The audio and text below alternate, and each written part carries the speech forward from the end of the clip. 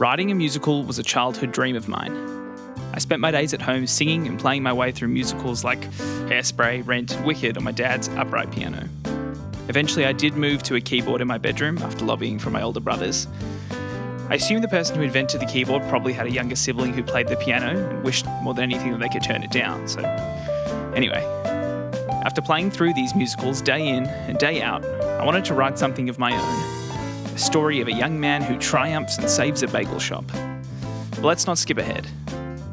With any good musical, or I suppose any good story, you should start at the very beginning. Lights up on the bagel shop. Shmuley's mum standing behind the counter, rolling bagels and sprinkling on toppings. The characters of Shmuley's mum and dad are performed by Elisa Gray and Ellie Ayres. You'll hear more from Ellie later in the episode. Come on, Shmuley. It's 8 in the morning, and if Mr. Silver doesn't get his horseradish, he'll plutz. And tell your father, if he doesn't get down here in 5 minutes, I'm gonna cancel those Barbra Streisand tickets. Hey, honey, don't need to get so uptight. I've been preparing this food for hours. I stink of gefilte fish and shame. Sweetheart, it's only the morning. That means everything is calm and relaxed and nothing... Hold on, I'm coming. Just a second. I've got... Oh, geez. Very good, Bubblawful. So, here's your delivery list for the day. All right. Adam Clayman's kugel, Hal Silver's horseradish, and Simon Simovitz's salmon patties. Now you take care of yourself, you little kvetcha. Oosh. Have you got everything? Bag, check. Glasses, check. Fiddler on the Roof soundtrack? Check. Yeah, I think I'm good to go. Knock 'em dead, kiddo. Be safe. Every day, I wake up and run around New York City delivering Jewish delicacies to very obnoxious Jewish people. And when my legs get tired and feet get sore, there's only one thing to say. Oy vey.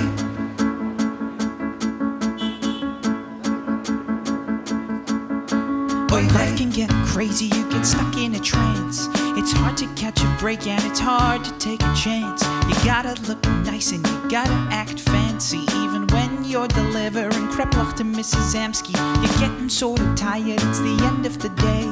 There's one thing to do when that feeling's at bay. We say, oy vey, oy vey. I was going for a run in beautiful Central Park when this dog charged at me with a wild woof and bark. I was at work, it was my lunch break, when I tripped on a rock and fell into a lake. When you feel kinda low or even a bit gray, just look to the sky and you know what to say. Oy vey, yeah, yeah. Oy vey, yeah, yeah. Oy vey, yeah, yeah. Oy vey.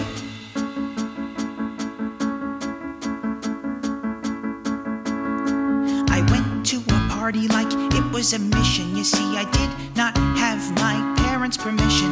I wandered back home at 3 in the morning to hear nothing but my parents snoring. I crept into the kitchen just to grab some snacks and was shocked when my dad attacked me with an axe. It's me! It's me! Oh, Shmuley! Life gets hard and life gets tough, but we continue to try and continue to act tough. We keep on pushing through every day with the hope of those 2 words we all say. Oy vey, yeah, yeah. Oy vey, yeah, yeah. Oy vey, yeah, yeah. Oy vey, 2 words we always say. Oy vey, yeah, yeah. Oy vey, 2 words we always say. Oy vey. Oy vey. It's a word with no direct English translation. It comes from Yiddish, which was a language spoken by European Jews originating in the 19th century. It's a language full of personality and hyperbole, a language fit for the people who spoke it. This weird musical was my passion, and the world I grew up in was my inspiration. So, in order to go on this journey, I want to explore the community I lived in and how that led to 15-year-old me writing a musical about bagels. I attended a little Jewish day school in the southeast of Melbourne. I started at the school in kinder when I was an angry little 4-year-old and graduated a confident, starry-eyed 18-year-old. I was even circumcised in the school drama room. Not even kidding.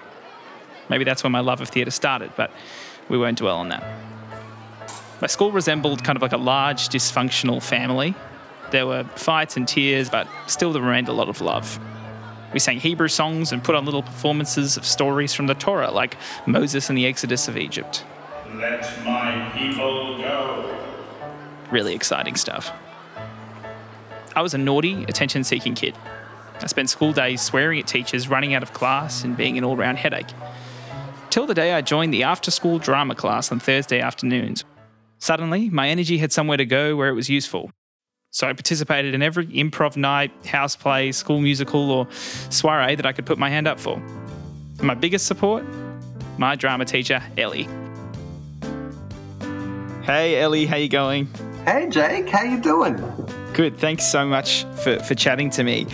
You knew me when I was at school. What was I like as a student? Well, okay, so I'm not blowing your trumpet here, Jake, and this is not for your podcast, but you were pretty outstanding as a drama student, and I specifically remember your first performance that I saw, which was in the production of Bugsy Malone.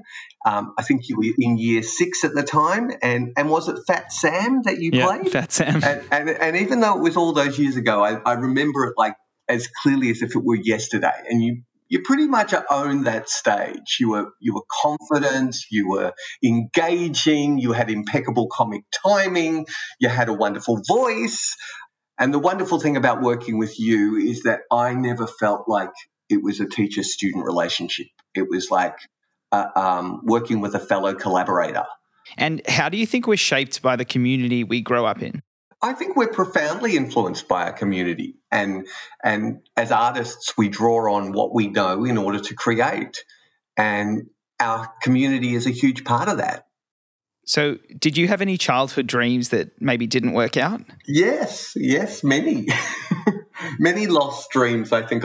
I actually, my career path as a child, I thought was going to be, I thought I was going to be a film director. I was going to follow in the footsteps of Steven Spielberg and make amazing films.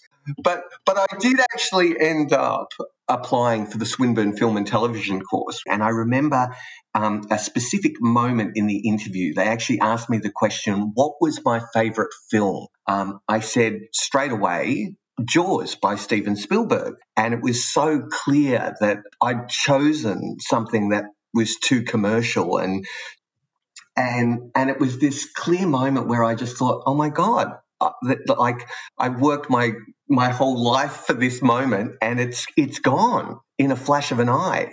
And here was a job in teaching where I felt loved and appreciated, and that I could draw on all the skills that I kind of was a bit of a jack of all trades, master of none.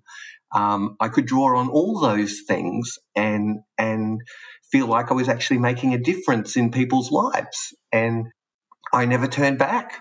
So I want to ask, what do you remember, I suppose, if anything, about the character Shmuley Greenberg or the Best Bagels in Town musical? I actually remember it very well. Really? You talked about this Shmuley character and the Best Bagels in Town musical to me in year 9, and I was pretty blown away that a young man of, what was it, 15 at the time? You'd written a full-blown musical with a libretto and a musical score. And I knew then that, you were either going to burn out at the age of 18 or you were going to be a great force in the world of theatre. Thank you so much, Ellie. My pleasure. See you later. See you. Support from mentors like Ellie paved a clear path for me in the creative arts. It left me with something called chutzpah, a Yiddish term meaning someone confident and ambitious. Now, back to the story. At this point, Shmuley's parents have left town and he is asked to run the bagel shop for the day. He's full of energy and enthusiasm, and when asked by a customer for a recommendation, this is his response. And before I play the song, I just want to set the scene. It's 2011, I'm sitting in my bedroom at my crappy keyboard doing what I did most nights, performing a concert for my sister and my mum. And this is the actual recording of me singing Shmuley's response on my mum's phone.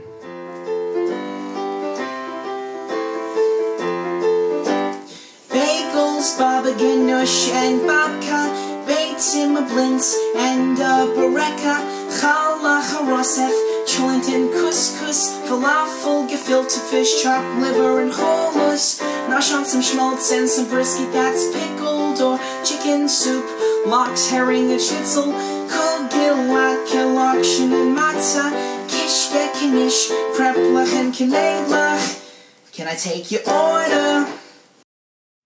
This was one of the first songs I wrote for the best bagels in town, performed in my bedroom by 15-year-old me. It lists all the Jewish foods I could think of at the time, and to be honest, I barely scratched the surface. Food is at the heart of the Jewish people. Every special holiday has its own menu.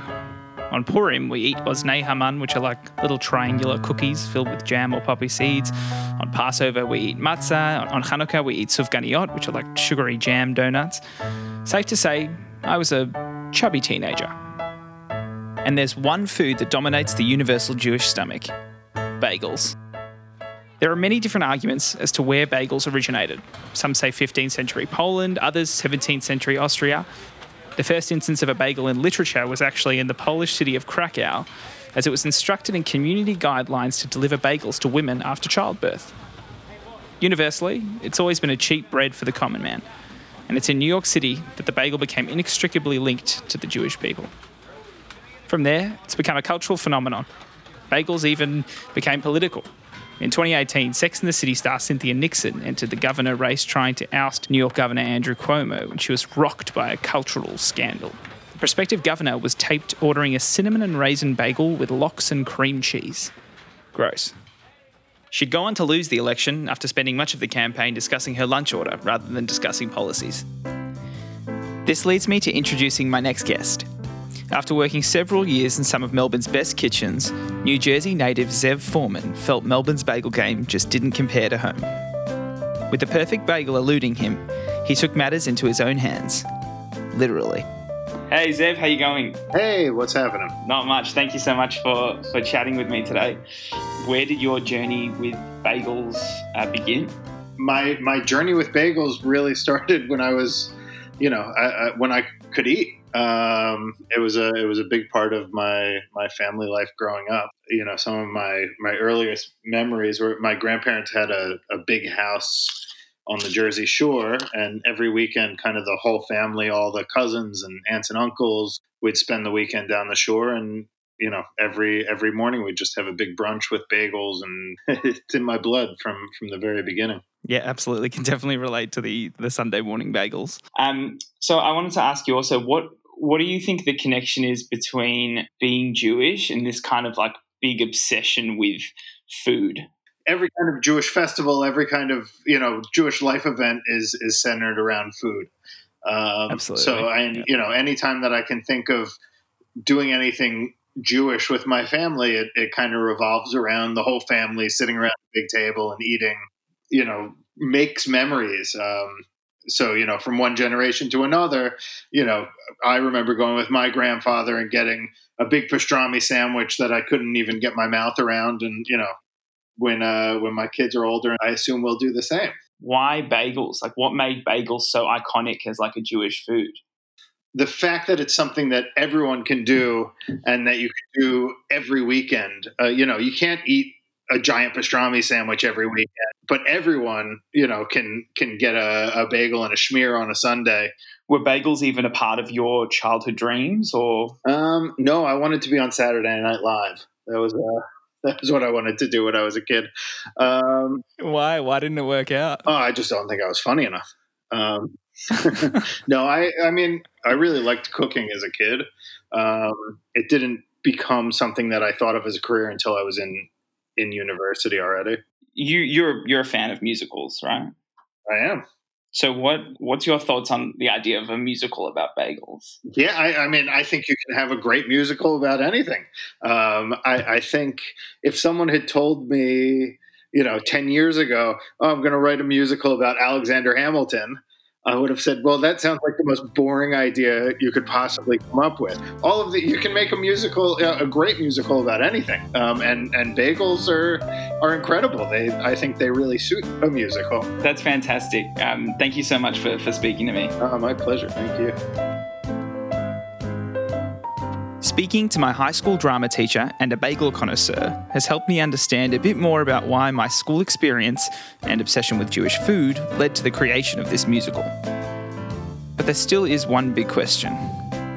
On the next episode of The Best Bagels in Town, I'll ask, why did a 15-year-old with no composition experience think he could write the next big Broadway musical? And on that thought, how do you write a hit musical?